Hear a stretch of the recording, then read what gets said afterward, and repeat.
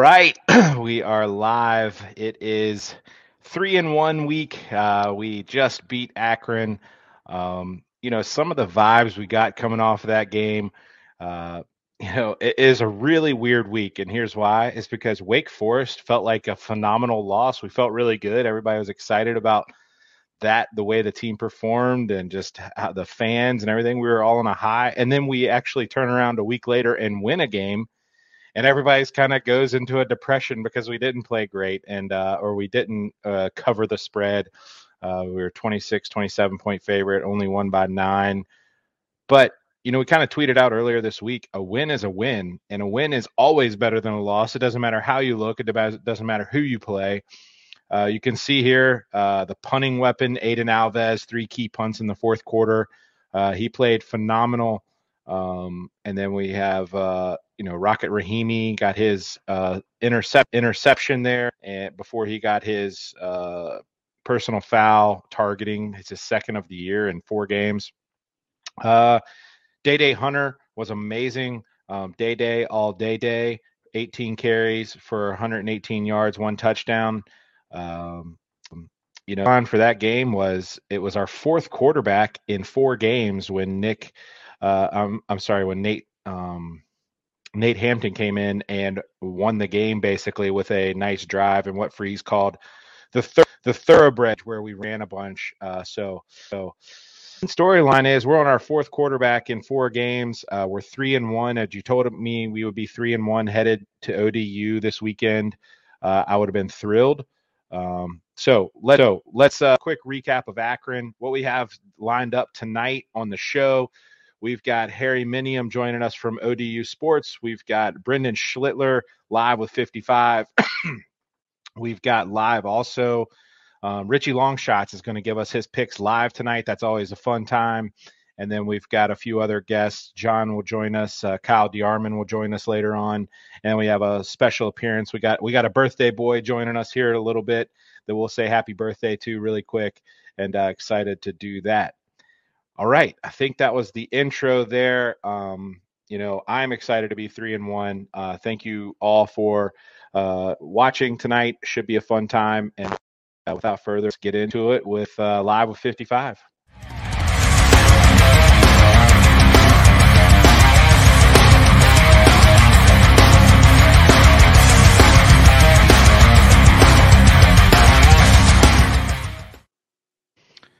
Brendan, what's up, man?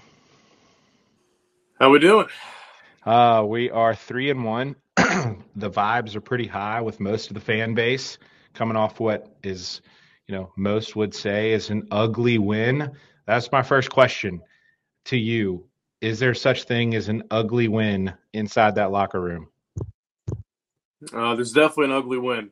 I know after this last game, a lot of the leadership guys and the whole team in general, you come off the field with a 9-point win, but you left so much out there, and you could have done a lot better. So there is definitely such thing as an ugly win, and I think that'd describe exactly what this one was. It was an ugly win. So when it comes time to games like that, I know we talk a lot about this, but it is so intriguing to me how you guys are able to do this. You come off what was I don't know, an emotional loss, a gut-wrenching loss, whatever at Wake Forest. The team played well, didn't quite pull it off. You come off of that type of emotion, and then you go into Akron and maybe you get an ugly win. How do you flush all that each week and kind of prepare for the next week? I know we got ODU, who's been playing really well, coming up. How do you personally? What is mental exercises do you flush that kind of game and get prepared?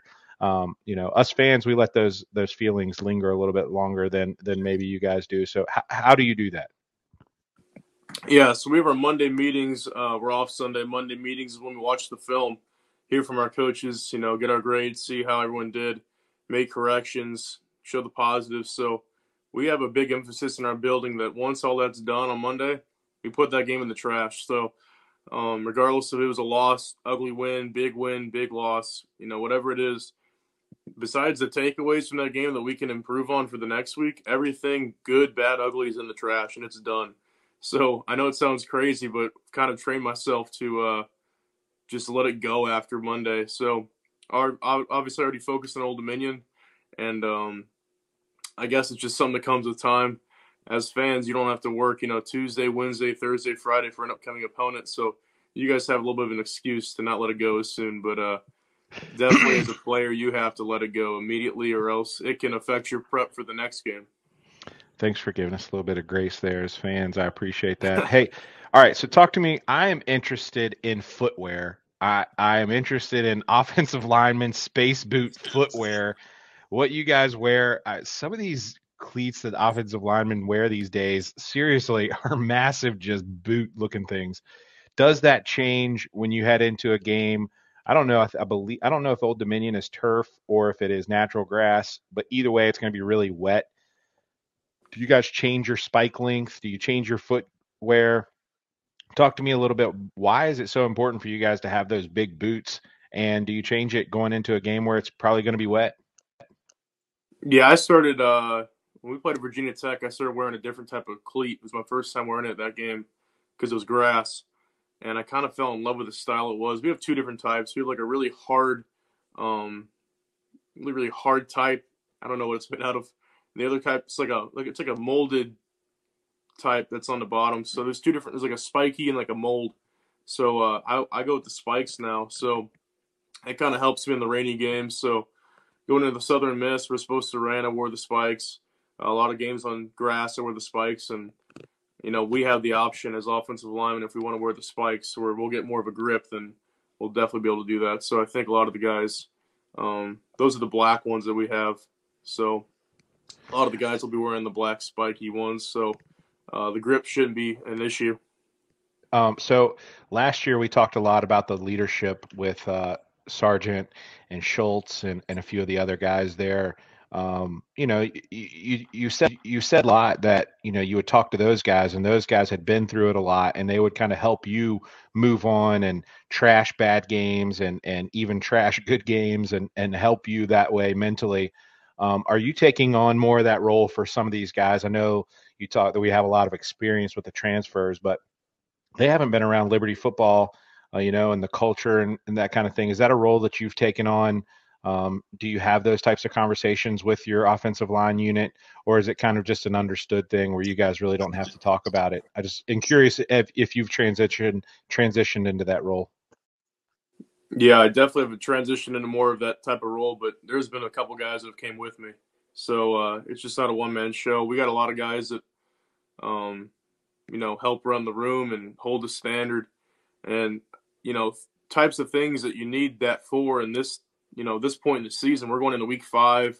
Your body's starting to hurt a little bit more. You're getting a little tired. The early mornings when it's dark out and cold, like you can easily make excuses or kind of fall behind on the day. So when you have a bunch of guys that hold that standard, you can't miss a beat. So yeah, with those guys gone, the guys have done a good job of holding that up. So I guess last question here. Well, first of all, RT Rogers, we got their new logo, got their number up here, got the whole new overlay looking for them. Looks nice. Greg has just been thrilled with these segments, and we really appreciate all he does. And I'll go ahead and tell you guys they're an oil delivery, fuel delivery company based out of West Virginia. They service 6 states, and basically what they do is they get fuel to customers in need, whether that's gas stations. They keep those going, and then propane at your house, or if you use that diesel fuel in a fuel furnace, they deliver that kind of thing. So RT Rogers, Greg Rogers is an alumni of Liberty, good friend of the show. Thank you so much, Greg, for supporting this. Again, Brendan, October 15th, they'll be coming to a game, and we'll definitely hook up after the game and meet up. So, that is RT Rogers. You got the nice hat on there, I see. All right, so last question. What experience do you have playing in hurricanes, monsoons, torrential downpours? Are you excited about that as an offensive lineman? How do you acclimate yourself Do you pride yourself in the weather games, or would you prefer sunny and 75? Prefer sunny and 75, but you got to take whatever you can get. So we kind of joke around, any team, anytime, any place, any conditions, and we're gonna go out there and do our thing. So in this type of game, whether it's gonna rain and be windy as can be, that's a game where you have to run the ball to win. So we kind of lick our chops and say, if we have a good game, this is a win, because we have more of an effect than most games because of the weather.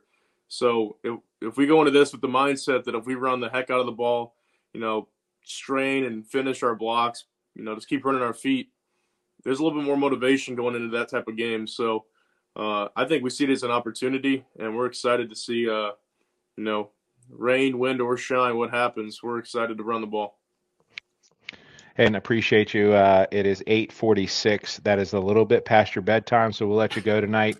Thank you for all you do, man, and appreciate you coming on every week and being so professional. And I'll tell everybody watching, it is not easy to do what he does in terms of not giving away trade secrets, not making his teammates upset, not making the coaching staff upset, also giving fans something that's not boring to listen to. And you are towing that line perfectly every week, and we really appreciate that. And we'll look forward to talking to you again next week. Good luck down at ODU. I know we'll be there. You'll have some family there, so it'll be exciting to be down there and try to get another win under your belt as a Flame. So we appreciate it. Amen. Let's get the 4-1. It'll be a good feeling. Yeah, let's get it. All right. Hey, everybody. My name is Jason Porter. I'm with Legacy Realty and Development, and it's been a great partnership here with Sea of Red lately. I was with Liberty Athletics as the Associate Athletic Director for Sports Medicine, so took care of all of the healthcare needs and coordinated that with a fantastic staff at Liberty in the athletic department, of course, for about 5 or 6 years, and then moved into real estate full time and with Legacy Realty and Development. And it's just been a great pleasure to continue to stay connected with my Liberty University family and the athletics family as well. Been enjoying serving them.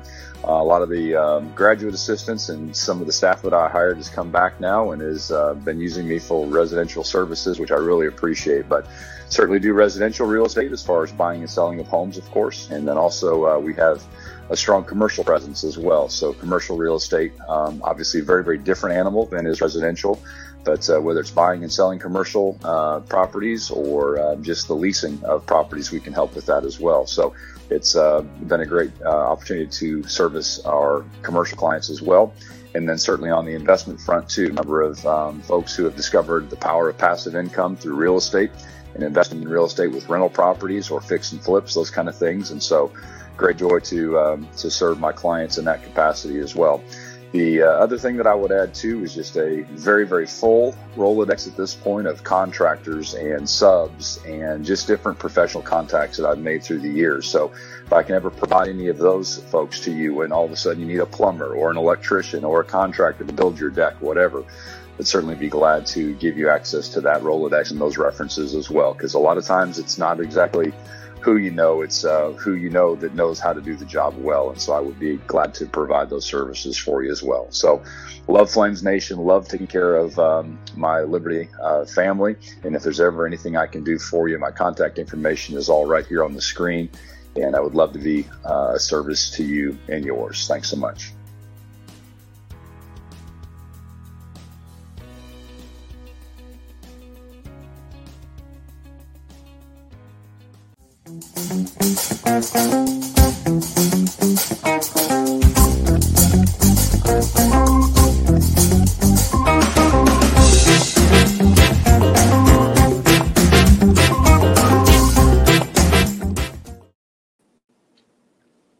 We are joined by ODU Sports, Mr. Harry Minium Jr., longtime friend of A Sea of Reds. And Harry, we'll just start there. How can we find you? I know that, a couple of years ago you made a transition from maybe the newspaper side of things over to ODU Sports. How's that transition been going? And, tell us a little bit about how you cover the team and what your role is with ODU Sports. Well, it's very different than covering it for the newspaper because, when you write for the newspaper, you are critical at times. And obviously I have to walk a fine line when it comes to that. I am critical at times, but I'm not going after major in-depth, like investigative stories. But the thing is that so many of my friends have left the newspaper business because newspapers and, they're really having a hard time. And I think out of all my friends who've left, I've got the best job. I mean, I'm still covering athletics. I'm still able to write great stories about great athletes. I cover all the Old Dominion's athletic teams. I write about each team at least once a semester. Well, maybe almost every team once a semester, and go to football games. I've been at field hockey, soccer, volleyball games this year. It's a lot of fun. It keeps you young. I'm an old guy, and it keeps you young, hanging around young people. You can find me at odusports.com. That's our website where we post all of our stories and press releases. And you can also find me on just search for Harry Minium on Twitter or on Facebook. And there are not too many Harry Miniums up there. I'll pop up. Awesome. So we're going to get a couple things out of the way. First of all, the COVID season where ODU decided not to play, I was kind of like, I don't know, it felt like in the moment that it could set the program back, and it obviously has not. But it felt like back then they were one of the few that took that stance of, 2020 is going to be kind of a wash. We're going to sit this one out. Looking back reflectively, I was kind of hoping, because I see you guys as a sleeping giant in the state. I see you guys as somebody who's going to compete with Liberty for recruits and all kinds of stuff. And so I was hoping, honestly, as a fan, that it would kind of like, that decision would kind of backfire. It did not. And I'm glad it did. And I wouldn't wish that on your program. It just me trying to interpret what was going to happen. Looking back a couple years now, what did that season off, and being one of the few universities to sit out during COVID and not play that season, what did that do for the program? Did players develop? Did the sense of community get stronger? What positives came out of that for ODU? Let's talk about the negatives first. First thing is they lost some players, which is going to happen when you don't play. And then they had to make some decisions on seniors. They had all these players coming back. They had newcomers coming in. So they had to make some painful decisions to tell seniors, look, you've graduated, it's time to move on. And Ricky Ronnie, ODU's head coach, a former Penn State offensive coordinator, handled all that well. I wasn't around the football team much during the pandemic because, they were all at home. While a lot of teams were playing football, they were at home taking courses online. There was a lot of damage done to the program during the pandemic. But the thing is the strength coaches, the coaches, everyone, they stayed online with these kids. They kept them together, and they kept telling them, look, you're going to appreciate playing football more after having not played it for a year. And that was kind of the mantra that they came out of that spring. That first spring practice they'd had in a year, they did not look very good, but they just loved playing football. And when last season began, they didn't look very good. They lost some very close games. They were 1-6, and then things started clicking, and they won their last 5 in a row. And when you ask them, and got to a bowl game for the first time in 2016, when you ask them, well, what happened is, we didn't play football in 2020, and we really appreciate the game now. Going without football for almost 2 years, that's a long time for, let's say a junior who's been playing community league football since he was 6 years old. That's a big change for them, and that really absence does make the heart grow fonder. So yeah, I mean, it was kind of a major respect thing from my point of view. Was ODU stuck to their guns there on that, and it seemed to kind of pull out, and you guys are working towards having a great season. Another question to kind of catch us up from the last couple of years since we've talked and played each other. Talk to us about you were just starting the stadium renovations. What can we expect Saturday night other than heavy rain? As far as stadium amenities, what's a typical crowd like? How have you guys been enjoying the new stadium, and what are some of the main features and kind of upgrades? I know from what I remember, it was more of a retrofit. You took the old stadium and kind of made it new. So talk to us a little bit about the stadium and how you guys are liking it. Well, what we did actually, if you were at the game where Liberty played at ODU, I think it was in 2013. That was played in a stadium that was about 85 years old and had 85-year-old amenities. I loved Foreman Field. I played there. I watched games there. I just loved the place, but it was a dump. And so we tore down both sidelines and rebuilt them in 10 months, which is an amazing thing. Stephen Ballard Construction did the work. They hired 2 contractors on each side. They demolished everything by Christmas. All the steel work was up by March, and they got a new stadium done. $71.5 million stadium done, and it's probably more than that because there are probably more costs that went into infrastructure and all that. There are about 7,000 or 8,000 chairback seats. There are 16,000 seats on the sidelines, and all of them have great views. It was designed to where the end zone sort of the sidelines form kind of a U around the field. So as you get toward the 20 and the 10 and the 5-yard line, you're sort of facing the field more, not directly, but in an angle. And there's not a bad seat on either side. And from what I understand, Liberty fans are going to be on the sidelines. So they can expect modern concession stands, modern restrooms. We probably shouldn't say this on a Liberty broadcast, but we're selling beer and wine this year. So for the first time in the stadium. So it's a place that you'll have a really nice experience. If by some miracle the rain holds off, Old Dominion fans are really great tailgaters, and they're very friendly. So if the weather's not too bad, I'd say Liberty fans, go hang out with the ODU fans. I mean, we're friendly people. When Virginia Tech played here in our opener, they were, probably a quarter of the people in the tailgate lots were wearing maroon and orange, and they were tailgating with our people. Now, they were screaming at each other during the game, but before and afterwards, everything was friendly. So it's a great stadium, and you'll love the press box. It's a great press box. Yeah, that'll be awesome. I know that John is headed up there, so you have to say hello to John Manson there. All right, let's talk about the game real quick. I know I'm more interested in ODU as a program just because you guys are up the road, and I love that we're playing each other so much, and you guys are a sleeping giant in the state potentially.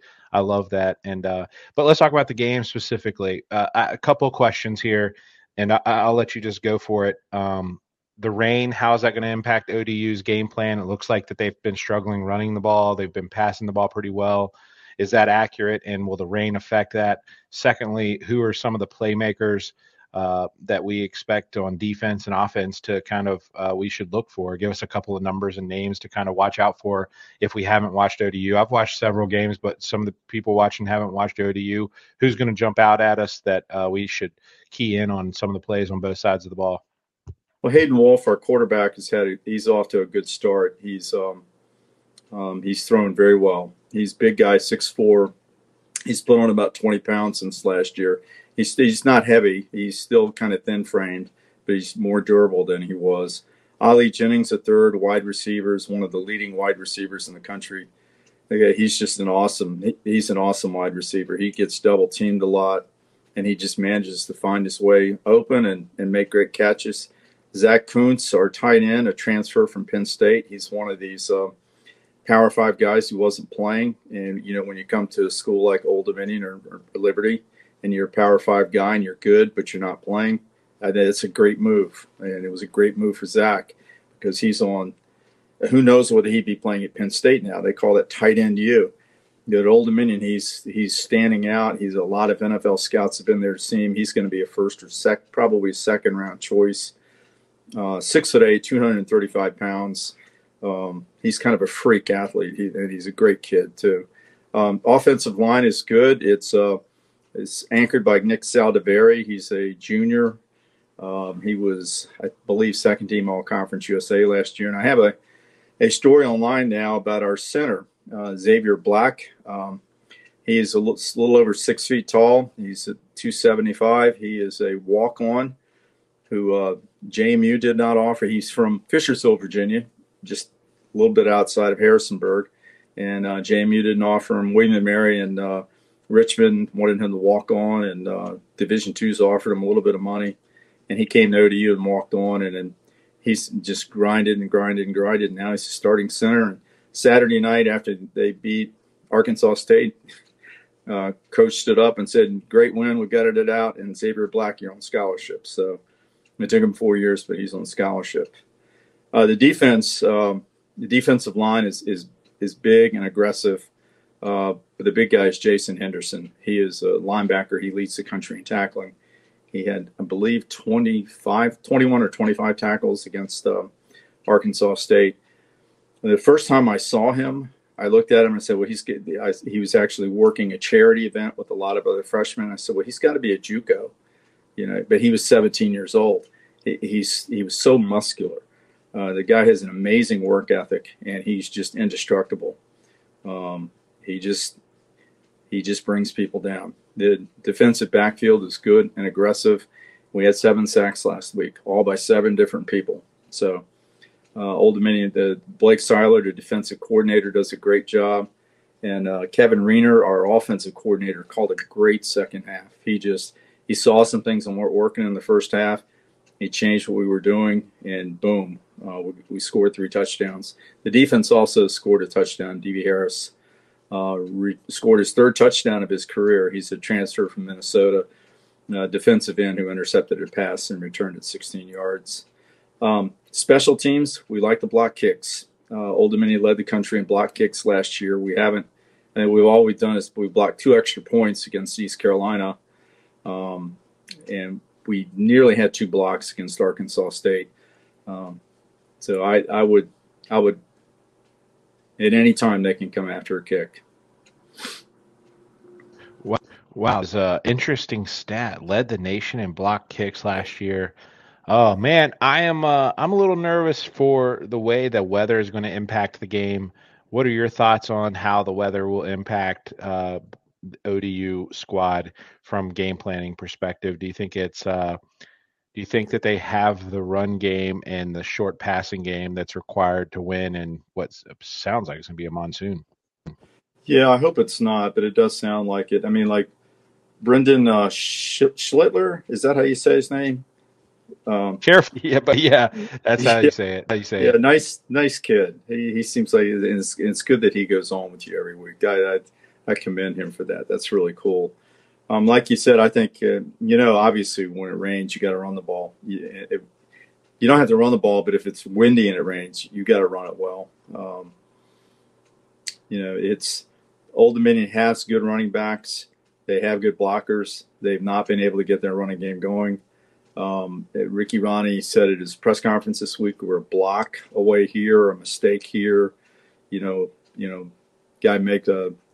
goes in the wrong direction. They're just little mistakes that have kept the running game from succeeding. But we've got 5 guys on the offensive line who started last year, including 4 who started virtually every game. The line was good last year, so it's going to be an interesting matchup.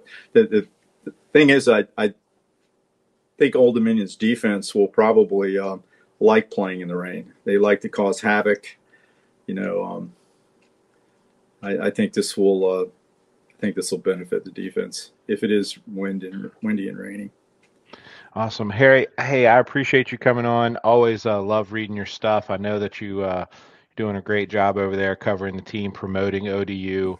Between us and JMU and you guys, that's 3 pretty good G5s in the same state. I hope that we can continue to play each other. The powers that be will continue to build the schedules as such. But it's a fun game for us. 3.5 hours away from me, so I'll be making the trip on Saturday, and looking forward to being there. And hope you guys feel the same, that Liberty is a good game for you guys locally to get some Lynchburg fans coming that way, and also a good challenge for non-conference G5 teams. So we've recently announced that 2 more games with Liberty in the future. I know the athletic directors from both schools are good friends. Liberty's a great game for us. It's a great game, and I hope JMU schedules you to a few more. That'd be great. That's an old rivalry that really needs to be renewed, I think. So all these in-state G5 should be playing. I'm not gonna lie. I'm not gonna lie with you, Harry. I have been and probably still am a little bit bitter about you guys joining the Sun Belt without us. I thought that we had this thing going where it was going to be us and Marshall and you guys and JMU. We were all going to go to the Sun Belt together. We're going to have these regional rivalries together in the same conference, and then we kind of got left out in the cold.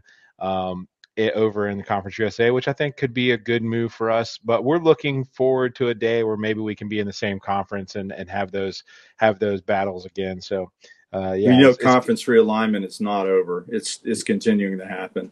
Things are going to be so different 5 years from now, just like they were 5 years ago. So, yep. And we just hope we're in the right place at the right time here in 5 years. And anyway, love playing ODU. It's my favorite game of the year in terms of just local rivalry. And like I said, I think that both of these programs have what it takes from an investment standpoint, from a coaching standpoint. They have what it takes to be the premier. So anyway, that is kind of why I love this. All right, looks like Hugh Freeze, Little Freeze, has entered the building here, Harry. I appreciate your time, and we'll catch up with you. Look forward to your coverage this week. Thank you very much. Take care, Chad. All right. Man, looks like...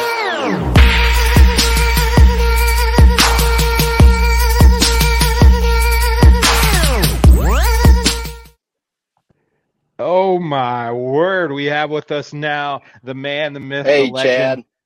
Hey, happy birthday to Little Freeze here.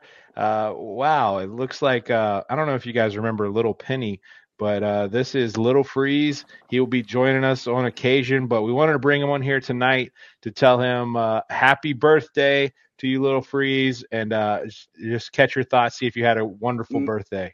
Man, I tell you what, man, I appreciate that so much. The Truth of Monday ended up rolling over into the Truth of Tuesday.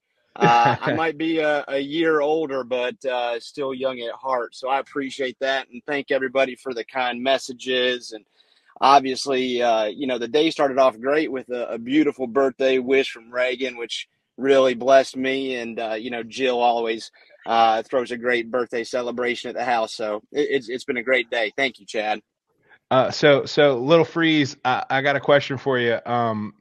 The shoes, the black golf shoes, golf cleats here. Are we going to update to some like Nike Vapors, anything with an air bubble in them, anything like 21st century? What are your thoughts on updating the shoes here, Little Freeze? Little Freeze, I have been made aware has a pretty nice contract with Nike. When's the hookup coming for the new footwear? Yeah. No, you're right. You're definitely right. And actually, one of the birthday wishes, Nick called me this morning. I don't know if you knew about that, but Nick called me, and I told him, I was actually asking about his shoes. He likes to hit the golf course. He said he had just finished cleaning out the refrigerator again for the fourth time this week. It's only Tuesday.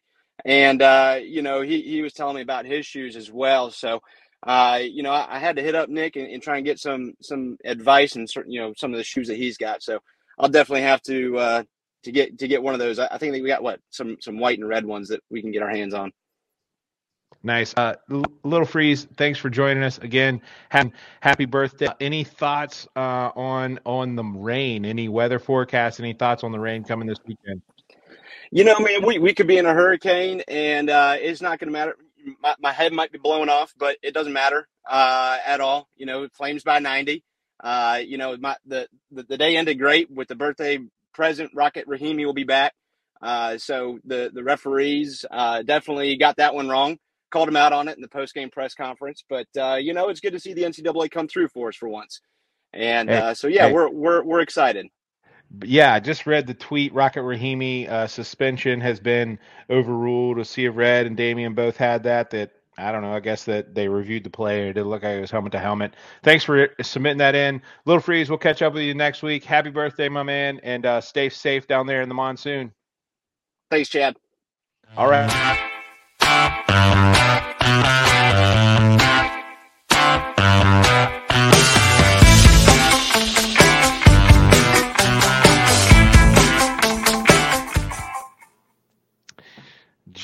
John Mann, creator, founder, all things A Sea of Red, John Manson, my good friend here. You just tweeted out about Rocket Rahimi. We heard Little Freeze there mention, but we also heard Coach Hugh Freeze mention that they appeal that kind of play. And so is that kind of what happened, was that they appealed it with, and then once they determined that it wasn't targeting, that the suspension was removed? Is that kind of how that went? Yeah, that's exactly what happened. Liberty sent in a number of calls, to the supervisory board for the officials and the NCAA, and they looked at that one and came back and said that, it was not a targeting call.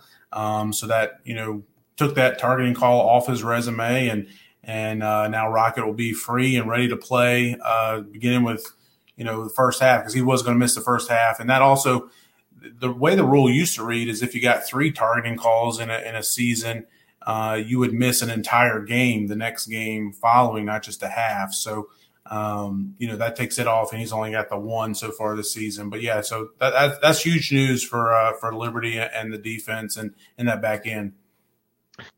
There's the tweet there. I was sitting right there and saw his interception. He is a playmaker on that back end for sure, and having him will be, there probably not going to be a lot of running, I would anticipate, with the monsoon. I want to get your thoughts on that, John. What are some of the rain games that you've been a part of here in the recent memory, especially any in the freeze era? I remember, I don't know if it was during the freeze years, but when we first came into the FBS, we had a season there where like North Texas was delayed, and we sent everybody out of the stadium for the next game, which was maybe Troy. Was that freeze era? And then even last year in the bowl game was lightning delay. I don't remember if it was rain, but you got any memory of rain games under freeze, and how does the game plan change, if you can remember? And then, what are your thoughts on who does this help, hurt? Is it kind of doesn't really matter? What are your thoughts on playing in such a predicted monsoon?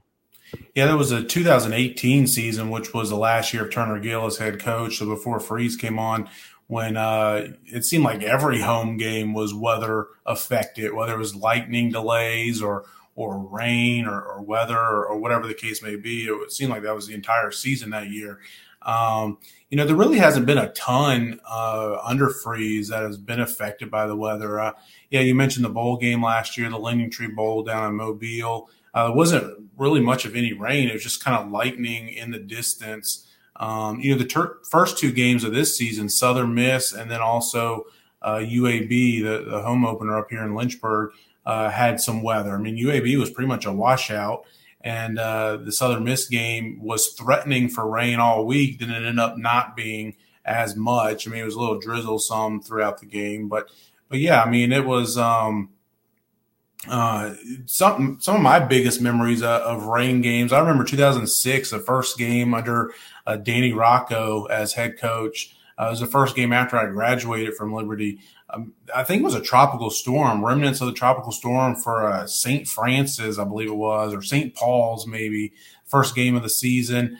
I remember going to that and just being absolutely drenched head to toe after that. Then there was also another game under Danny Rocco. It was JMU, maybe like 2008, 2009, maybe 10, somewhere in there in Lynchburg. Liberty lost that one in a close one. I think it was like a 7-point game or something like that. But that was another monsoon. Those are kind of the 2 biggest ones that I remember as a fan. But yeah, I mean, I think, to answer your question, the part of it about how does it affect the game this weekend? If it depends on what it is. I mean, we still don't know, I mean, it's a hurricane moving up the coast, and we'll see what happens when it gets here. But, if it's, a strong rain, hard, heavy rain, and some wind, 10 to 20 mile an hour wind gusts, that's going to affect the passing game, obviously. And I think that hurts ODU because they haven't proved that they've been able to run the ball much this year. And I think Liberty probably has got the edge in the trenches on both sides of the ball, defensive line and offensive line. Yeah, ODU's D line is much improved, but I think Liberty's got the upper hand in those matchups right now. And, But if it's just a slight drizzle, with some downpours occasionally throughout the night, I'm not sure it'll be that much of an impact really, but we'll see what happens. All right. So I'm going to set you up here to kind of, I don't know.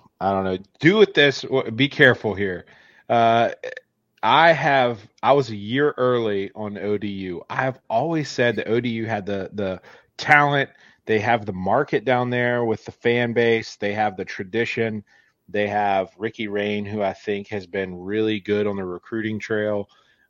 They have everything to be a good, formidable G5 team, not just in Virginia, but in the country. Last year is the first time I've ever in my life placed a wager against Liberty, and it was like plus 28 or something like that, 27, 28. I think it was 28. And it ended up being a wash, and I learned my lesson that night. Never bet against the Flames. But here we are. We were a point favorite last year, and things have changed. And it's not just Malik Willis. Things have changed for ODU as well, and we're only a 2.5-point favorite.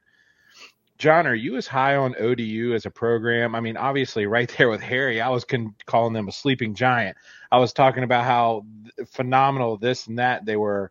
Are you as high on ODU as a program and their future as I am? And if not, why are we only a 2.5-point favorite? What are they doing right, and what are we doing wrong that has this line so much different than last year? I mean, literally 90% of our team is back. And I don't know, maybe 70% of their team is back, and we went from a 28-point favorite to a 2.5-point favorite. What has changed? So that's a lot to unpack there. Sorry, go ahead with your 7 minutes answer. Well, I don't want to steal our man Richie Longshot's thunder, but I think the line's dropped down to like 2 or 1.5 in some books that I've seen. So it's gotten even tighter than it was. But there's that is a lot to unpack. I mean, first of all, I think Liberty is ahead of ODU as a program. I think they'll continue to be ahead of ODU as a program just from a financial support structure, from a success point of view. I mean, Liberty has done a lot more and had a lot more success at the FBS level already than ODU has. So they're playing from behind there. But to your point, yes, they have made a lot of growth in the past year. They have the potential to be a top 50 type football program in the FBS, and 757 is a hot recruiting. It's a hotbed for recruiting, right? And so they have the potential to have a good program and a strong team. But speaking of their team and why this line is so much lower, they've gotten a ton better since last year. I mean, Liberty just absolutely ran all over them. And to your point, I think you thought that they were going to see a lot of growth and improvement last year, and they did. It just didn't happen so early. I think that was game 3 or 4 that the two played. But I think ODU is something like 8-3 in their last 11 games.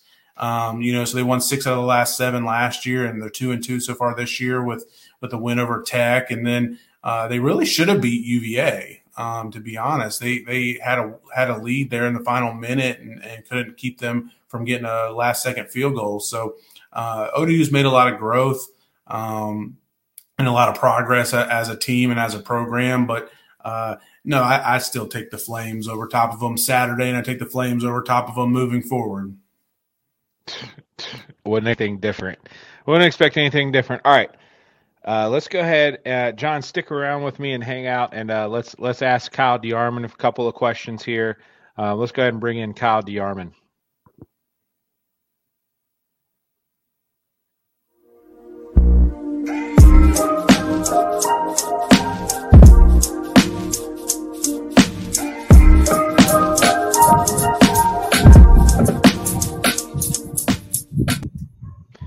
Well, the intro video is lacking there a little bit. We need to step that up a little bit for our main man here, Kyle. It looks like you're not in a dark alley, but it's dark behind you. If anything comes creeping up behind you, I'll let you know. Nick, yes, the producer, if anything looks like it's going to go down, do not let it go down on our live stream. Our lawyers would hate that. So, Kyle, are you in Houston? I'm in a safe environment. Yes, I'm in Houston, Texas. So I'm safe, secured. out on a back porch, so I'm good. All right. So first question from me here is, I saw you on the sidelines at Akron. Tell us best you can from what you saw as a fan. How was I don't know, was it game planning? Was it the mentality of the team? Was it just the way things were going? Was it not having was it, the quarterback inconsistency? What were some of the things that maybe contributed to what has been called an ugly win from your perspective? Well, I was kind of standing off on the side, so I wasn't, like in the huddle or hearing what was going on or anything like that. I mean, from what I could hear, there wasn't anything that was, like nobody was talking down or upset. I think it was just, it's hard to win football games at the Division I level. I mean, you think about, we're talking about an ugly win. Yeah, maybe in some people's eyes it was an ugly win, but, a win's a win. And, you think about like as a program, I was thinking about this today, think back, if you would have said there would not have been an ugly win against an FBS team, 6 years ago, 5 years ago, we have had, we beat App. Think about, but going back in my head, we beat App in their transition year. The next year we beat Georgia State. The next year we didn't have an FBS win. And then the next year we beat Baylor, and so, I mean, we lost to SMU and we lost to who do we play? SMU, and I can't remember what that year we played SMU and another FBS school, but I hear people talk about it, man, it's an ugly win. And it's good that our program has kind of come where it's like, that's just what our fans expect. But to answer your question, long way around, I mean, yeah, we got to be more consistent, of course. I mean, our defense is going to be able to keep us in games, and I think Coach Frieza said it. We just got to find a way to score points. But at the end of the day, like, a win is a win, and to be at 3-1 is what we want. Kyle, so from a former player, quarterback, wide receiver, and then also coach, we talked a lot and focused a lot on the quarterback play this season, and rightly so. I mean, it's not typical to have three quarterbacks get a start in the first 4 games. How much does that affect not the quarterbacks, but the rest of the offense? The line, the receivers, the running backs. I mean, because you hear a lot about, the quarterback being kind of the captain, the leader of the ship in the huddle and things like that. How much does it affect the rest of the offense? Yeah, I think it definitely affects them. I mean, you have, that consistency with one guy, probably affects, the receivers and the skill players a little bit more. But, I mean, it affects the offensive line because just the communication that the quarterback has to have in calling the plays and, anytime, I mean, and just the comfortability of having the same guy all the time, it just makes it easier to go out there. I think of when I played, I mean, Mike Brown started every game basically, and so there was never a question of, you kind of knew what he was going to do. You knew when a play was called exactly what he was thinking, because you had done it so many times in practice. So I think it definitely is tough to be, different guys in and out, but sometimes it's what you got to do to win. And I think that's what Frieza is doing, is just trying to figure out a way to win football games. And he's done it 3 times. I mean, we almost did it 4, so. All right. I'm going to go back for a little bit of history lesson here. And I have a question for you. I think it's okay to share this piece of insider information with everyone, since it was 2008 or so when it was happening. I don't know if I was the only one in the entire stadium that noticed, but when Mike Brown was kind of going through his, I think it was like his first year as starting quarterback, when it was a run play, he would get in the huddle and put on his second receiver glove and have on 2 receiver gloves. When it was a pass play, he would slip off that glove and put it in his, tuck it in his pants pocket there or whatever. It was the craziest thing. And there towards the end of the season, it was like, all right, Mike Brown design pass play, Mike Brown design run play, based on whether or not he had that second glove on. Yeah, that was the year that anybody noticed, or is that just me, or what? No, that was the year that Tommy Beecher was here. Oh, And okay. so Okay. that Yeah. was Yeah. 2008 when Tommy Beecher was here. So Mike was still playing receiver, but he was going in and out of receiver and quarterback. But yeah, I do also remember that if it was a pass play, he was going to he took his glove off. And if it was a run play, he just kept his gloves on because he knew he was going back to receiver. You know, Yeah. I don't know. Okay. I mean, maybe You're right. You're right. It was when he was kind of double. I mean, I remember that year. That was at West Virginia where he like had punt return yards, Oh, yeah, he receiving yards, dominated, pass yeah. yards, rushing Yeah. yards. It was an amazing game. But I mean, you think about Mike, like, which he's coming back for homecoming, by the way, for the Flames Awesome. fans. He will be back for homecoming. He actually told me that tonight. But he, I wonder how many players in college football have passed for 1,000 yards, rushed for 1,000 yards, and had 1,000 yards receiving.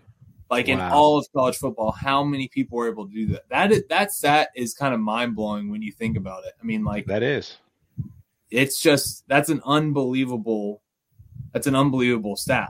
I would love if we, I don't know how big time is this show. You got a stat guy back there, Chad? Can you get the stat guy on it to figure out how many people in college football did that?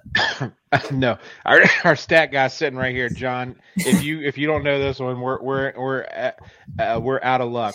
I got to phone a friend or something on that one. Yeah, It would All be right, good ahead, to find John. out, though, John. Yeah. No, but Kyle, I appreciate you you giving some insight into this. I'm wondering how much do you think the weather? We're talking about the weather a lot for Saturday. How much do you think, as a former player and coach, how much does that really have an impact? Because it's easy for us sitting in the stands or whatever to sit there and say, oh yeah, it's gonna make passing so difficult. How much does it really affect the guys on the field? I mean, it depends on the weather and the rain. I mean, you guys were talking about the weather games that we had in 2009, that James Madison game at home. It felt like it was 33 degrees and raining. Like it was just like 1 degree above freezing where it wasn't going to snow. And it was the coldest I think I've ever been in my life. Even like, playing and trying to stay, it was almost impossible because you're just soaking wet. And the field drainage sucked and the water was all the way up to our knees, it felt like. But yeah, I mean, it definitely affects you. It does. It's just, people can like try to say that it doesn't, but it definitely affects you. It probably affects the play caller. You try to do all the things leading up to it. Like I guarantee you they're doing wet ball drills and the quarterbacks are throwing wet balls. And, that was one special thing about Malik. It was like, if it was raining, it didn't matter. He was going to throw the same ball. Like he's crazy like that. But a lot of quarterbacks, struggle to grip the football. Coach Austin always works with them with their grip and where they're, holding the ball. Their fingers spread apart and their hands high on the laces, high on the tip of the ball. With the receivers, I would always tell them, whatever is comfortable for you, but if it were up to me, I'm telling you to take your gloves off, but whatever is comfortable for them and they want to do, but it definitely affects it. I mean, it affects the ball carrier. You have to be more conscientious about holding on to the football. I mean, the defense is going to come after it every time because it's, it is slippery. And so it does have an effect. How much of an effect? I think it depends on the person. Sure. Hey, Kyle, question on Malik. You brought him up. I'm wondering, at what point did you and the rest of the staff kind of know that this guy was just different, just unique? Because, he came in that first year and had to, kind of sit out and was kind of like the scout team quarterback. I mean, did you guys get enough of a glimpse of him that year to know, or was it sometime during spring or summer the following season? The defensive staff was telling us that he was a freak and that he was going to be, unbelievable because he was going against them every day and hurting their feelings. But I think for us, you kind of knew the athletic talent he had. You knew the arm talent he had. You knew he worked really hard and that he wanted to know the information. He wanted to stay in the meetings as long as he could, so we'd kind of keep him in there sometimes longer than the scout team meetings or whatever he would go to. But he had to work. I mean, he had to get better. I think that's what Coach Austin and Coach Freeze did a great job of, getting him to improve. He wasn't as polished a passer as he was when he arrived. It wasn't like he was just the same player and all of a sudden he gets on Saturdays and everyone's seen him play. I mean, he worked really, really hard, to make that happen. And Coach Austin and Coach Freeze did a really good job developing him and getting him to that point where, he was a draft pick, and I think he's going to be a really, really good pro. All right. Paul Dombrowski, who played at New Mexico State between 2002 and 2005, started his career as QB, transitioned his junior year to wide receiver, and finished his playing career at that position. He finished with 2,400 yards passing, 1,400 yards rushing, and 1,200 yards receiving. There's somebody done it at the FBS level. Hines Ward was close to 1,000, but Mike Brown's right up there in that. It's amazing. That's a great stat. How many passing yards did Mike finish with? Oh, I don't have that right off the top of the dome. Oh, come on. I thought you were ready to spit all these out. No, I was reading that straight from a chat that our stat guy gave us. All right, last question for you here. And John knows exactly where I'm going probably. This is my favorite question to ask anybody because it's so amazing to me. You were there on the sidelines against what I would consider – we were a 26-point favorite against Akron. It was an FBS program, but they're not very good, okay? So what I consider to be a mediocre to not very good opponent, you were on the sideline for Saturday night. It was electric. Williams Stadium, to me, was electric, especially the west side. I tweeted about it this week. The west side was one of the best I've ever seen. The east side didn't have as many people on the top. Students were electric. The berm was a lot of fun. We had a big kind of party over there. You had your baby party. You had your tackle football party. You had your student dance party. It was all kinds of crazy, but it was electric. My thoughts, I want to get your take on, as a player, you remember the days where – we would our home opener was always exciting. Homecoming was decent. And then we had to hope that we had a good game on the schedule for that third exciting game. Here we are, two games into the season. Both have been good home environments. How much has it changed? It feels like it's sustainable. I've been tweeting a little bit about Ole Miss student section kind of getting railed by Lane Kiffin and not having, they're not showing out. How would you talk about our fans in general, the maturity of the fan base, how they're showing up for games? Do you remember the day when it used to have to be the home opener or a big time opponent before anybody would show up? Just comment on that, because I don't think people that are kind of new to the fan base or students, I don't think they really appreciate what it's like to not have a full stadium and kind of have that like, oh, we're a good team, but nobody's showing up feeling. What's your take on all that? Yeah, I'm glad you said that, because it also kind of reminds me of, like, now you see on Flames Twitter, like, all these usernames. People hide behind these usernames. They don't want to come out and say who their real name is, but I'm cool with that. But they're like newer fans. What I've realized, like, they're not people who have been there forever. It's more of like this newer generation of fans. And so they expect us to kill Akron, like just murder Akron.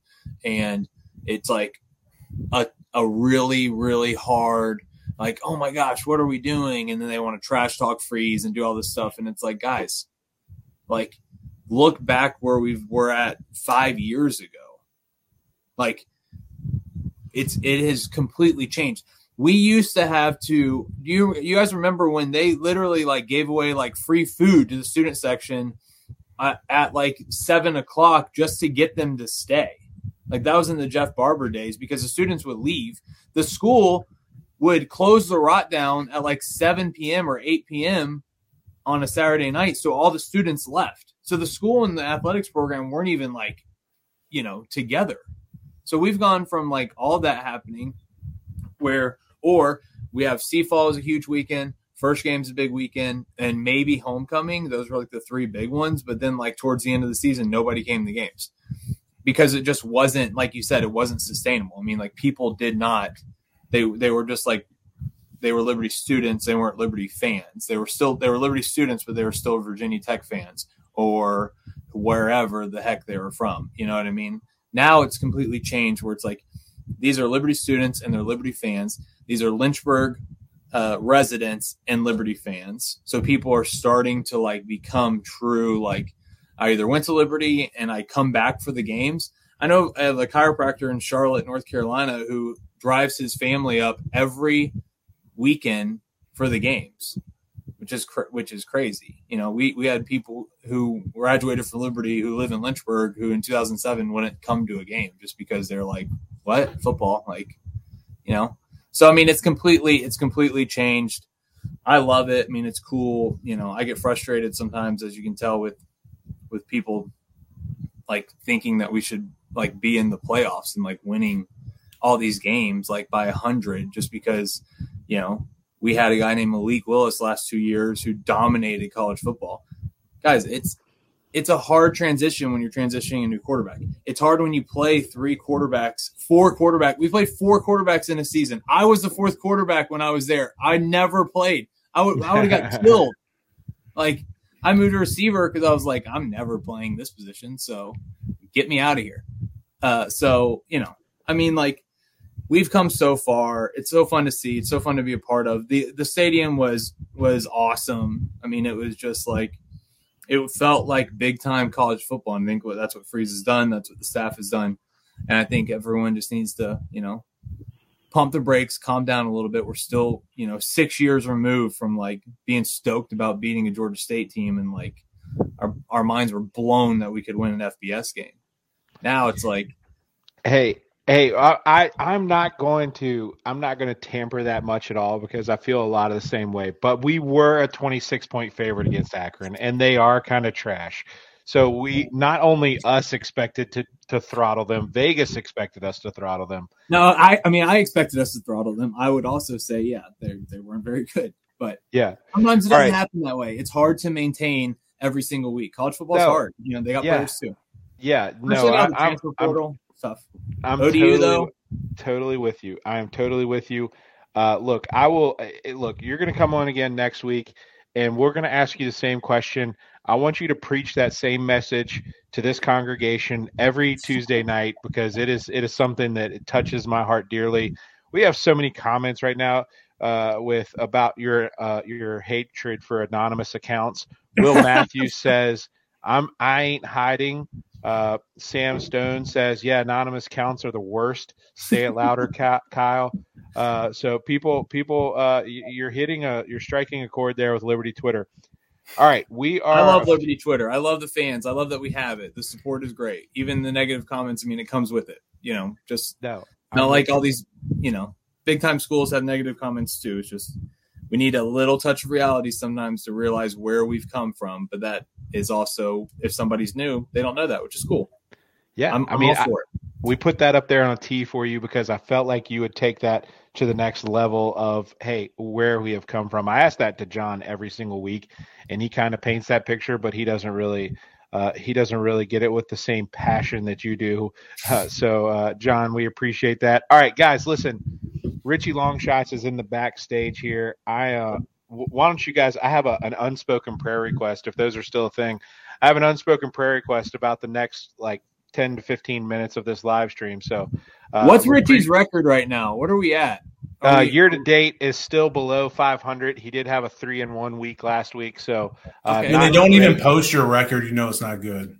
Yeah, we're going to talk to him about it. I didn't even see it. So, listen. My job is to hold him accountable for his picks, and the one thing about him is he's not going to hide from that record. I'm sure he'll have a list of excuses for that record, but we're about to find out here. Kyle, John, appreciate you guys joining every week. John, before we go, I want to say thank you for A Sea of Red, the platform, everything you've built to give fans kind of take us to the next level of engagement in this team.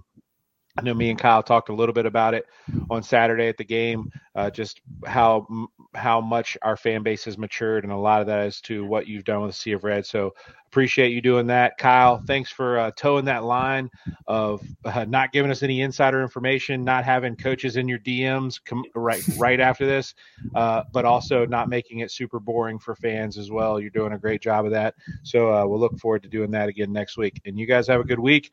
Producer Nick, let's hit that Richie Longshots intro, and I'm gonna I'm going to get in a meditative mode here for the next 10 seconds, kind of get my mind right. And Nick, stay close to the mute button, stay close to the abort button, and let's do this thing. No bird.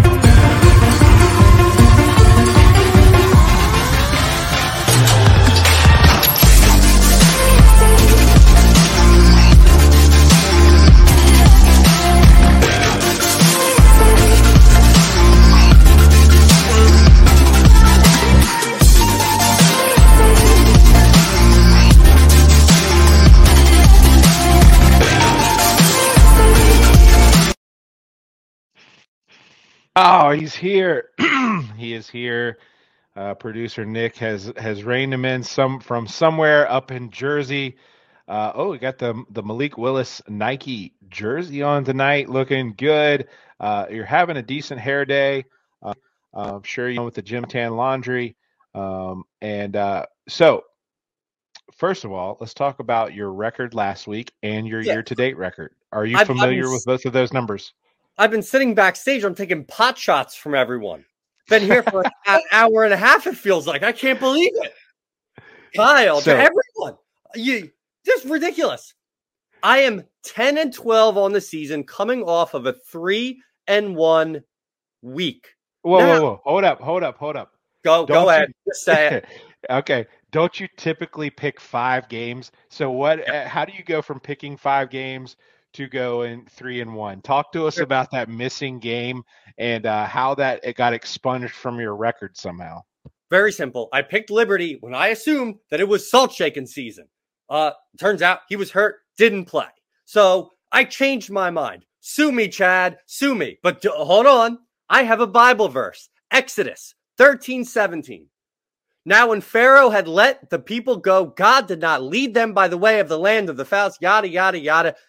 For God said the people might change their minds when they see war and return to Egypt. And do you know what I saw without Caden Salter? I saw a war against Akron. So whoever just shouted out my jersey bought it from China. So $25 DHgate, no free ads, but DHgate, download the app.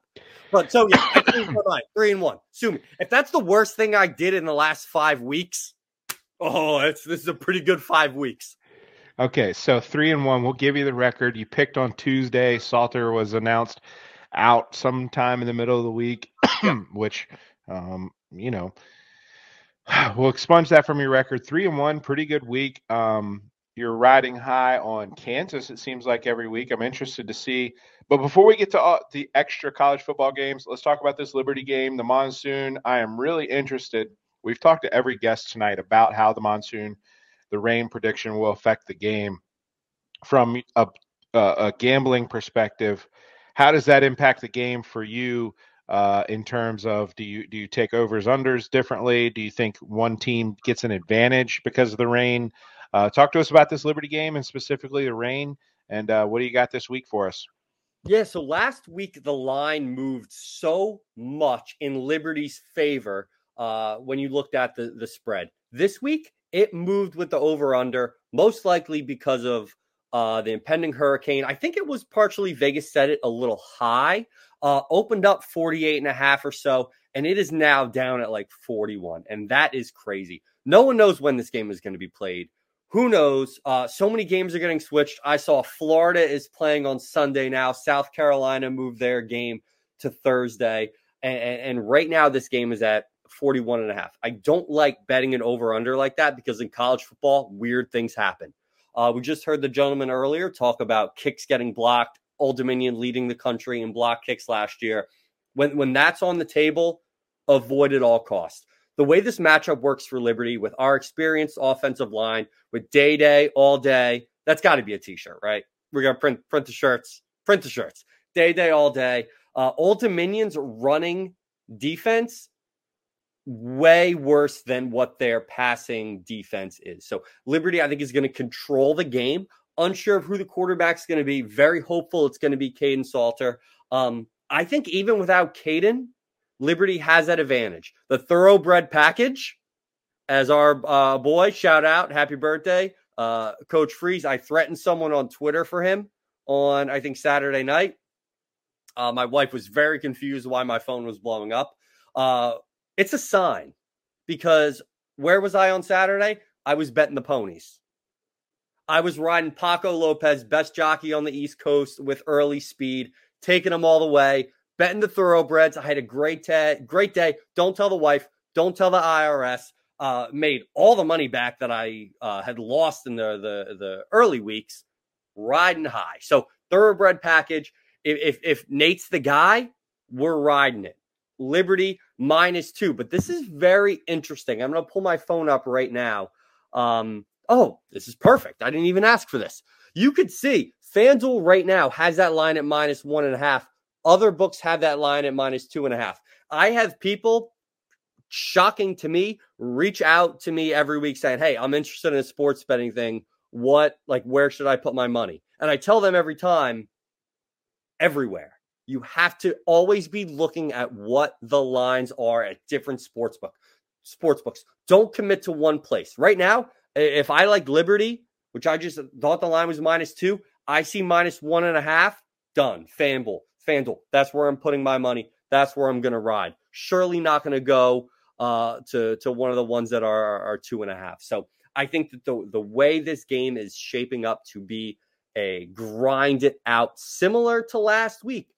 Last week was not very pretty. On a scale of 1 to 10, with 1 being Beeline towing and 10 being Taste of Philly cheesesteaks, last week was like a 3.5. Not great. But we showed that we can win that grind it out game time and time again. And with a spread that's within a field goal, I love Liberty in the spot. Grind the ball, day, all day. And if Salter's the guy, we're going to have the ball. Quick short passes within 10 yards. And I feel good. I did not feel good about this until the rain, but the rain makes me feel good. So bring on the rain. Noah's Ark. Hit me with it. All right. So we got a lot to unpack there. First of all, day, all day. Love that. Second of all, we're sorry, Elmer Towns, if you're watching this, and how Richie just said, I think he said, he quoted some scripture and said blah blah blah in there. He did not mean that. It was just he didn't know the next words in the verse. So it wasn't a blah blah blah out of disrespect. It was a blah blah blah out of not knowing. And then thirdly, I can't say the word Philistines on command. I'm sorry. This is why I got to see an Old Testament. I had to go to Elmer Towns' worship service on a Sunday morning, blistering headache, the whole thing. I'm writing in sermon notes to hand in. Yeah. No wonder I got to see. Yeah. Okay. So lastly here, if I hear you correctly, you are on Liberty. Which way would you lean over under? I know it's come from 48 down to 41.5 at some books. I know you're not putting this on your record, or if I'm hearing you right, you're not putting this on your record, but how does that over under move from 48 to 41? Is that all rain? Is that QB situation? Is that just people taking the under because it was set too high? How is a Hugh Freeze coached team moving 7 points towards the under? I think it's 2 points QB related, 5 points weather related. And the question of who's going to be the quarterback is obviously a big question. And Vegas doesn't really know Liberty the way they know Alabama, the way they know Arkansas, the way they know LSU. So we're able to, when we can get in at the right time, beat Vegas to when they move that line. So when that line first opened, I didn't jump on it because I was hesitant about it. I wasn't sure how the weather was going to impact everything. I think it's mostly weather, as are so many other games. Clemson, NC State, I think it's the best game of the week. That's another game. The line opened at 47, and it is now down at 40.5. So all the games that are taking place in that Southeast area, obviously we hope everyone is safe. Thoughts and prayers for everyone out there. But all those games, those over-unders are dropping a touchdown automatically. So it's not just that Liberty game. I think it probably started with that quarterback situation and the questions and then dropped because of the weather like all the other games did. we are going to give you a free pass again if the quarterback is not Salter. Or do you want the free pass? You used your get out of jail free pass last week. Nope. No. Don't need the free pass. You're taking Liberty minus 1.5, no matter who the starting quarterback is. Thoroughbred package. I'll take you if you're the starting quarterback. I'll take minus 1.5. Hey, look. Hey, we got an arm over here. All right. So how? Yeah, you talked a little bit about the over-unders for the rest of the week. Is that where you're hammering for the other 4 picks, or what do you got for us for around college football? And please tell me you're still on Kansas. You're one of the few prognosticators around the country who was on Kansas early and has remained on Kansas. Props to you for riding a Rock Chalk Jayhawk all the way to the bank. Well, first off, thank you, Chad. After the slander I got from the previous crew, 10-12. Not bad. It's not great. It's not bad. But when you look at the whole scheme of everything, we're 5 weeks into it. 3 of those weeks, I've been in the positive. 2 of those weeks, I've been in the negative. So if you take out those 2, I've had 2 really bad weeks. Everything else has been pretty good. 3 good weeks, 2 bad weeks. Not bad. 10-12 overall, I'll take it. And I'm going to be honest. When I looked at the board this week, I hated it. Loathed. I went, this game stinks. Huck pooey. It reminded me of that first semester when you come back from summer vacation and you look at the convocation schedule and you realize you hate all the convo speakers and you realize you're going to spend all your Flames cash at Hardee's, skipping convo every Monday, Wednesday, and Friday. That's how I felt looking at the board. And I don't love it. There's not a ton of games that stick out. And to be honest, I was still looking at games, figuring out what I was trying to hammer in on right when we were talking with the guy from ODU. So we're going to spread it out a little bit this week because of the weather, because we're getting into that point of college football season where it's conference play. We're going to be getting games on Wednesdays and Thursdays and Fridays, Saturdays, Sundays. It's going to be awesome. So we're going to give a Thursday, a Friday, and then 3 Saturday games. First things up, and I got notes. Even though I hate the board, failing to prepare is preparing to fail. So I got ready for this no matter what. So first game I like, Utah State, BYU, over 60.5. Both teams have not very good defenses. BYU is capable of scoring a ton of points. They can hang 40. Utah State, they've had a tough schedule. They played Alabama, UNLV. They also kind of stink. I was high on them week 1 and egg on my face. It was not great, but I think Thursday night, they're out in BYU. The kids are going to be not hopped up on caffeine. And I just think we're going to get like a 49-14 game. Utah State's going to score a couple points, but BYU is going to run it up as well. It's in state, so both teams are going to be playing up until the end. Utah State, a lot of those players didn't get recruited by BYU, so they're going to be gunning even in late third, fourth quarter when the game might be out of reach. They're still going to be trying to score touchdowns. So that's my Thursday night play. Friday night, Washington -3 against UCLA. Apparently, UCLA is having serious trouble selling tickets to this game. It is a home game for UCLA. The kids don't care about football at UCLA. It is what it is. It's no one's fault. But Washington is the real deal. And if you're looking for a good Heisman bet right now, his odds are probably lower than they were 4 weeks ago. But Michael Penix Jr. is the real deal. 12 touchdowns, 1 interception. They're scoring 44 points a game. They are an absolute wagon. And they are beating good teams. They beat Michigan State. They beat Stanford. UCLA has beaten Colorado, who may be the worst team in Power 5 football, USA, Alcorn State, and Bowling Green. Yeah, you look at the numbers, and UCLA has the yards, but they're beating nobody. Washington is gone, and they have an electric quarterback similar to Kansas. They look like the real deal. On to the Saturday slate. Kansas, Iowa State. Here we go. Are we Rock Chalk Jayhawk for like a 4th week in a row? I've been addicted to 3 things in my life. Nasal spray, Bowberry biscuits, and betting on Kansas. And I'm not ready to quit now. So I love that. I'm a little hesitant If we're in the trust tree, Chad, bring it in. Secret time. I don't know if Kansas can win this game, but that's okay because we're betting the over. Because I will put some points. Take away that game they had against Iowa that was just atrocious, terrible football. They've scored 42 points, 43 points, 31 points. Kansas has scored 35, 48, 55, all against FBS teams. Both teams average 30 points a game. Kansas averages almost 50 points a game. And I just think this game matches up well. It's at Kansas, midday game. Stadium's going to be bumping. Ride Kansas.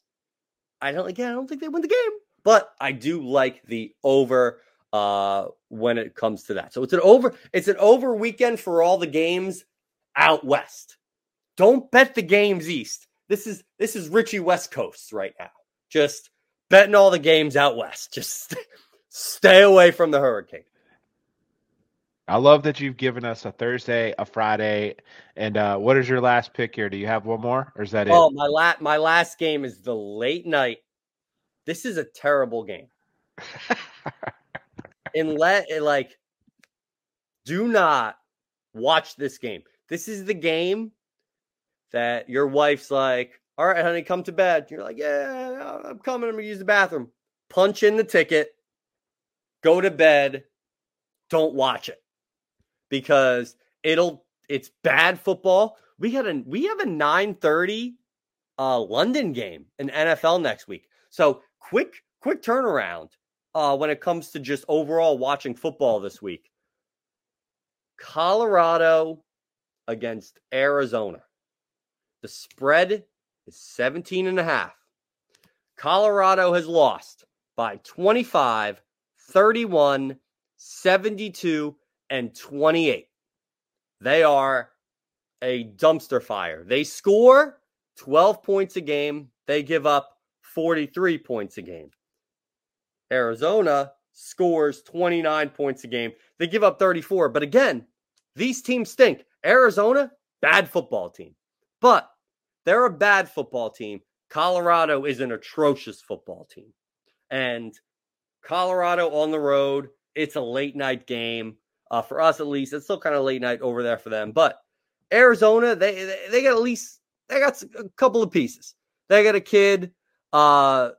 He's boom or bust. Throws touchdowns, throws interceptions. Give me that guy. He's now playing against a really bad team. I'll roll the dice. Arizona minus 17.5.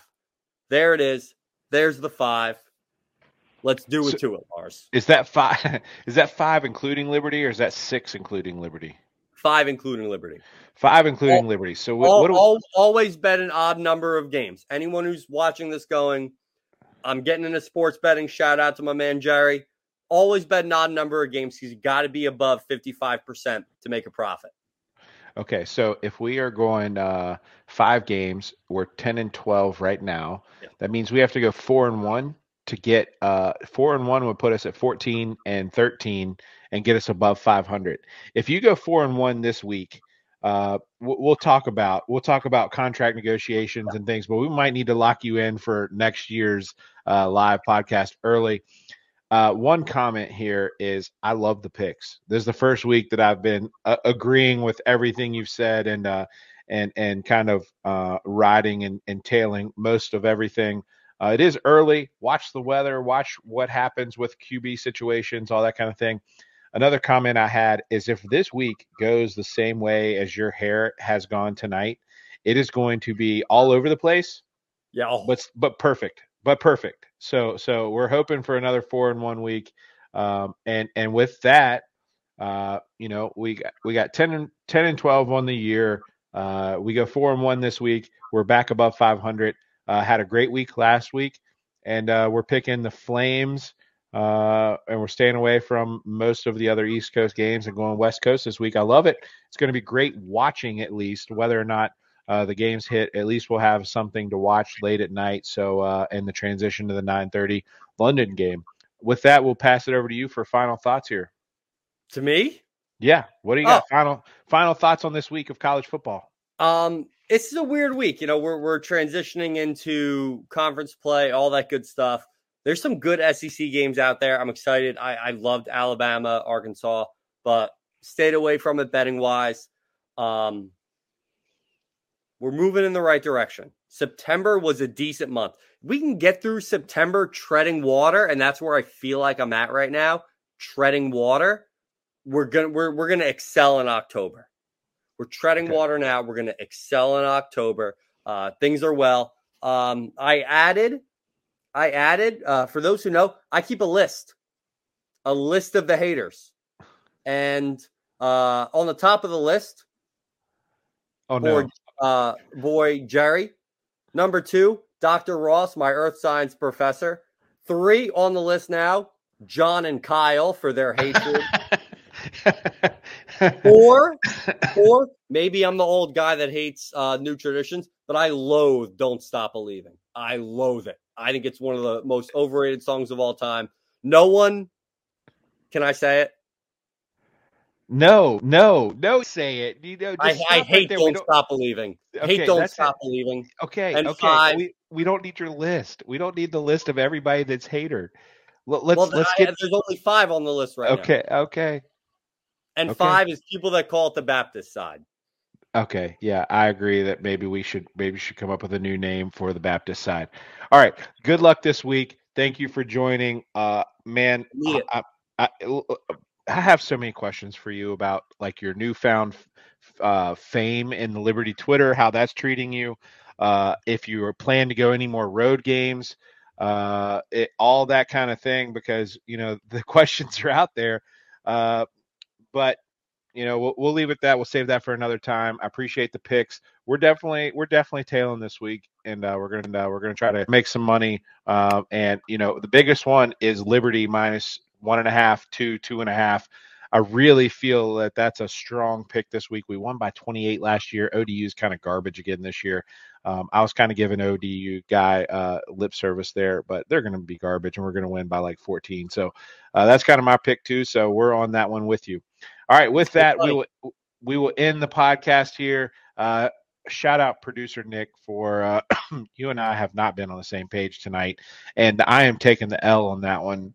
Every time we've had a transition to a new guest, I've been talking, and I don't know. I'm not on my A game tonight, but you made it work tonight, and I appreciate you doing that always. He puts together all these sweet graphics. He puts together all of everything you're seeing right now is mostly him. So shout out to him for taking this to a whole new level, and much appreciated. And with that, we will see you guys next week. Go Flames, as always. Richie, appreciate your time, and we will be seeing.